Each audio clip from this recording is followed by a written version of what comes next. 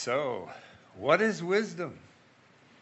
Well, whenever not sure of a word, I look it up in the dictionary. So, I looked it up in Webster, and the first thing it said was, wisdom is the quality of being wise. Well, that didn't seem to be very helpful, so I read on.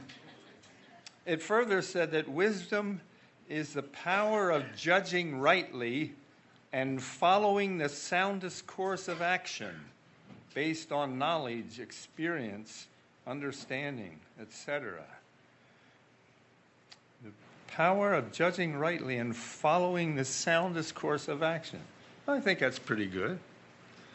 You know, think of all the decisions that we make day by day. Decisions of what to do about certain problems that we have to solve. Or maybe helping someone else with their problems. Or, how shall I spend my money, etc. How do we know how to follow the soundest course of action? Well, a lot can be said about what is involved in wisdom. But the way I see it, wisdom in the biblical sense can be summed up in a very simple formula.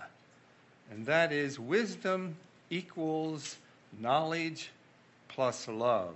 Is that up there yet? Ooh, good. And I have the Greek words there too. Sophia equals gnosis plus agape.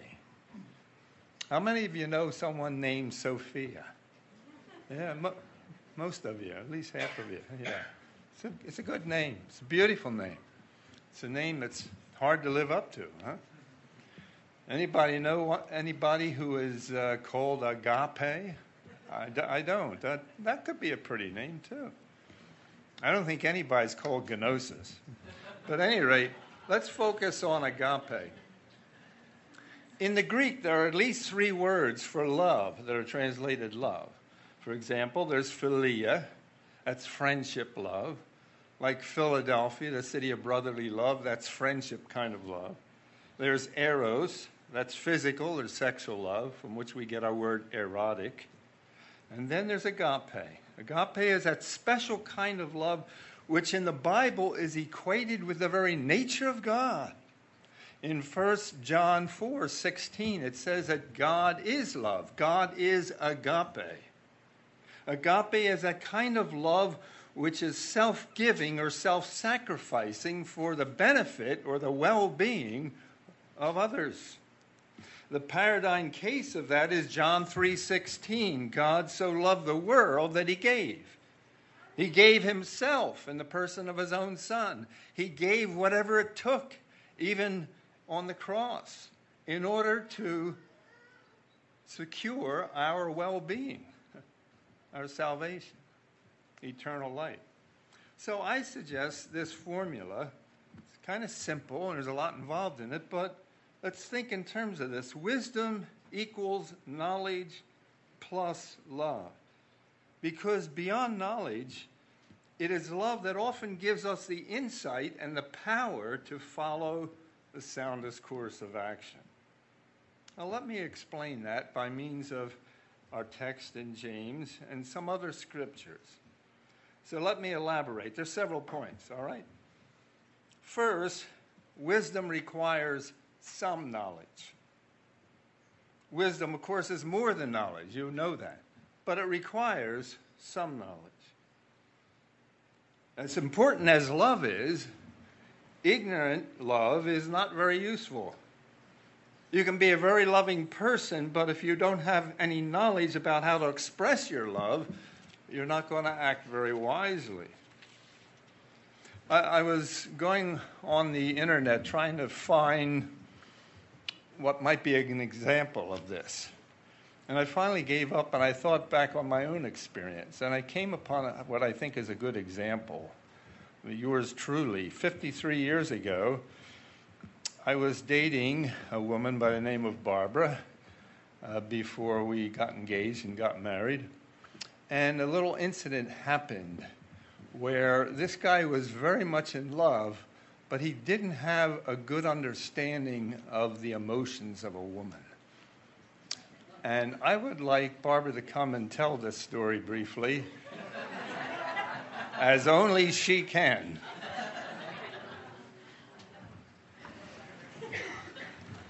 David says it was before we were engaged. Well, that's sort of true. I was already engaged, just that he hadn't asked me yet. That was the problem. But I was in college at that point and living in the dorm, and every Friday afternoon, David, who was in seminary, would come over and pick me up because he was the youth director at his church. And so we'd then go down to New Jersey, stay at his parents' house while we did all the youth group things for the weekend, and then he'd drop me back off Sunday. I used to count minutes till we got to the time that he was going to arrive. If he was supposed to be there at 6 o'clock, Friday just was a blur, and it was like every minute I was counting till he got there. Well, one Friday, it snowed. And the snow started about 2, and I'm looking out and I'm thinking, how much snow is there? Well, it's not that much. We'll make it. It's going to be okay. And it began to be a little more as the day went on.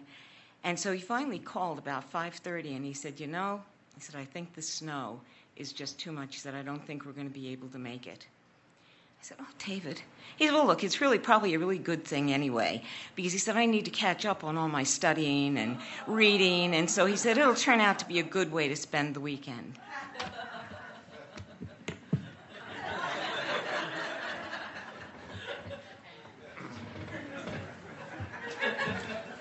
Now, I recommend if any of you young fellows are thinking about getting married, or even some of you who are married, haven't been married for very long, try to gain an understanding of a woman's emotions. She was totally crushed, and I was just saying, rational thing. Well, we can't do this, so let's study, get our studies done. I hope that I've learned a few things since then. So wisdom does require some knowledge. But on the other hand, you don't have to be a genius to be wise. Thank God. You probably have known some people who are very smart, maybe brilliant intellectually, who lived very foolish lives. Thank God we don't have to have a high IQ, or most of us would be hopeless in gaining wisdom. So some knowledge is necessary. But what kind of knowledge? Second, wisdom requires practical knowledge, common sense knowledge, more so than anything. A person can have knowledge of facts. He might not be a genius, but he might acquire over a lifetime almost encyclopedic knowledge and yet not be a wise person. How many of you have watched Jeopardy on television? All right? Yeah, a lot of you. Barb and I watch it periodically, and we enjoy it. She does better on it than I do. But every once in a while, I usually don't get the question, but every once in a while I have the answer. The problem is I can't get it out fast enough. The contestant says it right away, So my wife never will know for sure whether I really knew the answer or not. But I'm fascinated by the vast knowledge, the erudition of these contestants and the speed with which they respond. It just baffles me. But you know what? Most of those questions are about factual knowledge that isn't very practical. Notice verse 13 in our text. James says, "Who is wise and understanding among you? Let him show it by his good life, by deeds done in humility that come from wisdom."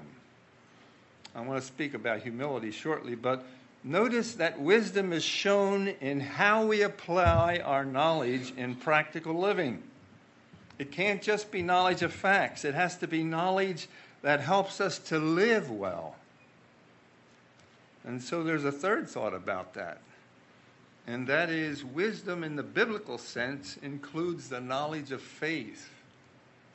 By the knowledge of faith, I mean knowledge of the Word of God and faith in the God of that Word. One of the themes of Proverbs, which you probably well know, is that the fear of the Lord is the beginning of wisdom. That is, a reverent trust in the Lord and in his word is the starting point for wisdom. And remember what our pastor said last week. He emphasized the fact that true faith is seen in the deeds of faith, and without those deeds, faith is dead. So once again, wisdom requires practical knowledge. Thus, wisdom in the biblical sense requires faith knowledge, which issues forth in the deeds of faith. Douglas Moo, in his commentary on James, says, true wisdom, like real faith, is a vital, practical quality that has as much or more to do with the way we live as with what we think or say. But I'm suggesting that to complete wisdom's requirements, we have to add love. So wisdom requires practical knowledge, including the knowledge of faith, plus love, and therefore I go on to a fourth point. And that is, love gives the right perspective and the right motive for applying knowledge wisely. In our text, James contrasts two kinds of wisdom: earthly wisdom and the wisdom from heaven. But his language, I think, is a bit sarcastic because, as it turns out, this earthly wisdom is not wisdom at all. It's foolishness. In verses 14 to 16, he describes this earthly wisdom in terms of envy and selfish ambition, which, as he says, results in disorder and in every evil practice. Now, contrast selfish ambition with the self-giving nature of agape love.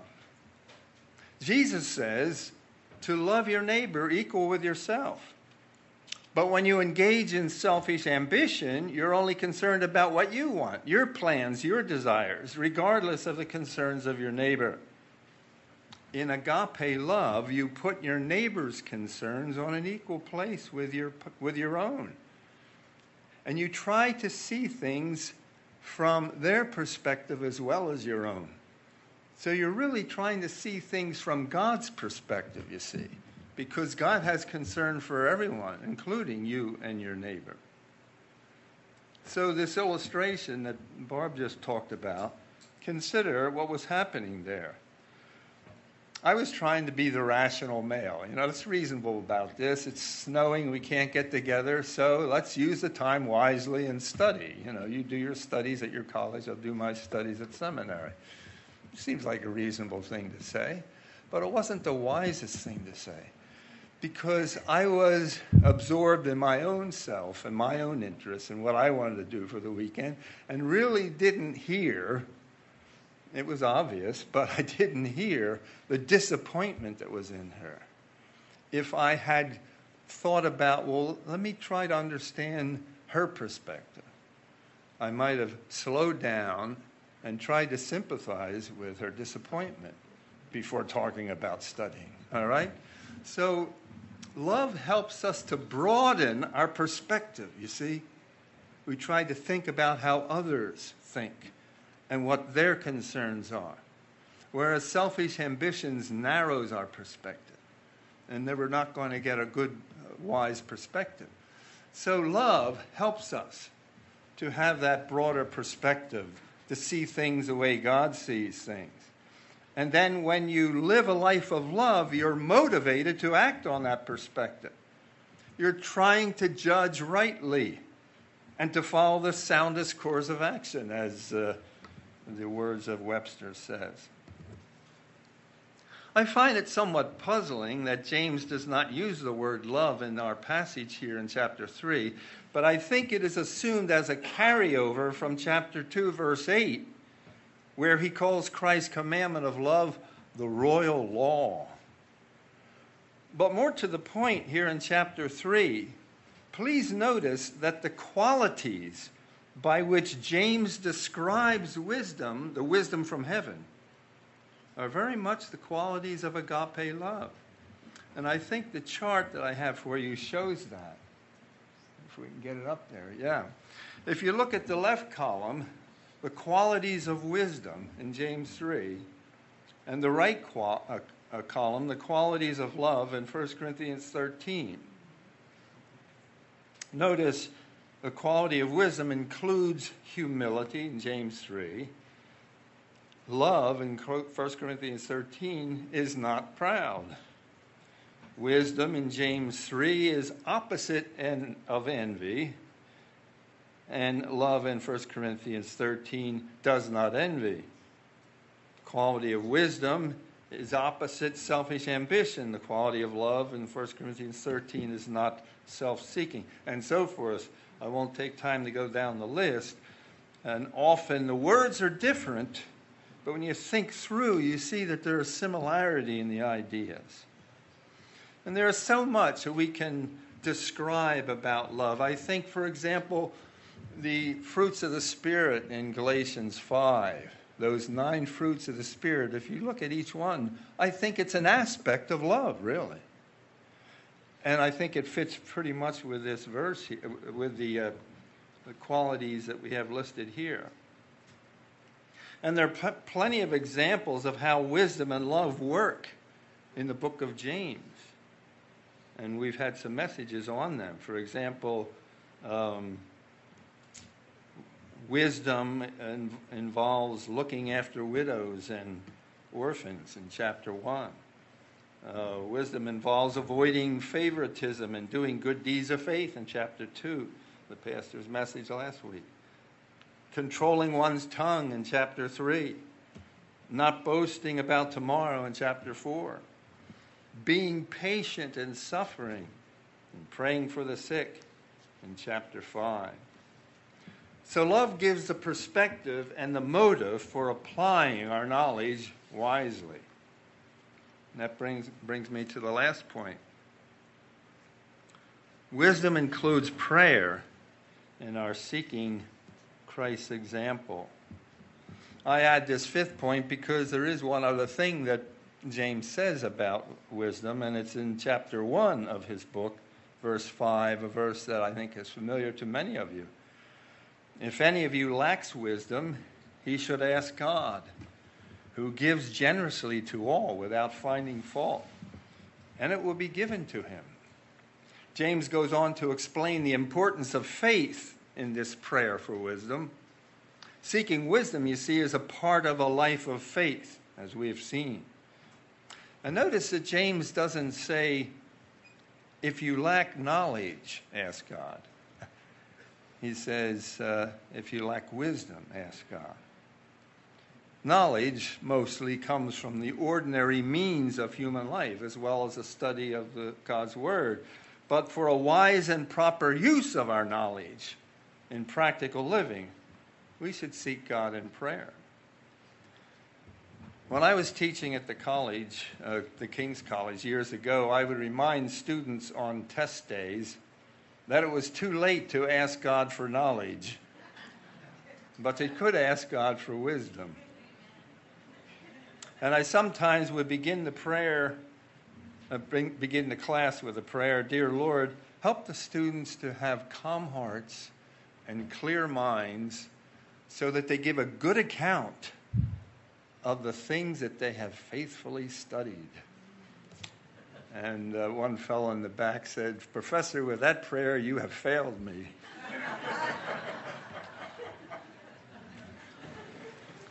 Pray for wisdom. The other thing about this last point is that we should seek to learn Christ's example. For you see, he's the supreme example of wisdom among human beings, certainly. 1 Corinthians 1:30 says that Christ is wisdom for us. And Colossians 2:3 says that in Christ are hid all the treasures of wisdom and knowledge. So when we combine the knowledge that comes by faith in Christ with the agape love that we learn from Christ, then we have wisdom, I think, in the fullest biblical sense. Now, as I was preparing this message, I was tempted to lengthen my equation to say wisdom equals knowledge plus faith plus love. But I wanted to keep it simple, so I included the knowledge of faith under the category of knowledge. So the way I would like to say it in summary is the key biblical truth, and that is knowledge informed by faith plus love yields the pathway of wisdom. So what's the challenge then? How do we apply this principle? How do we grow in wisdom? I mean, we might feel that we have some wisdom, but how do we make progress along the pathway of wisdom? Well, basically, I think 3 things can be said. First, learn more of God's Word, the Scriptures, and increase your knowledge base. Second, grow more in love. And third, make prayer an integral part of your life of faith. Now, you might say, Dave, I know all those things. I mean, I was hoping you would give me some new insight, some new secret to learn so I can become a very wise person. Well, I'm sorry. I have nothing new other than the insights we've gleaned from James. But often you see a sermon is for the purpose of reminding us of what we already know but have not yet fully acted upon. So I suggest that remember the formula, wisdom equals knowledge plus love, and what's all involved in that. And then act upon these 3 suggestions. One last thought. Study the life of Christ with an eye for seeing how he exemplified intelligent love in action in all the situations he faced. And then as you get into your own situations in life, try to answer the old time-tested question, what would Jesus do? Let's pray. Thank you, Lord, for the marvelous example that Jesus gave us of using our knowledge wisely through love. Jesus didn't know all the facts, certainly not all the scientific facts that we know today in his human mind, though as the divine Son of God in his divine mind he knew all these things. But as a man, he was our example. He had some knowledge, and he used it wisely through love. Help us to learn this lesson. In Christ's name, amen.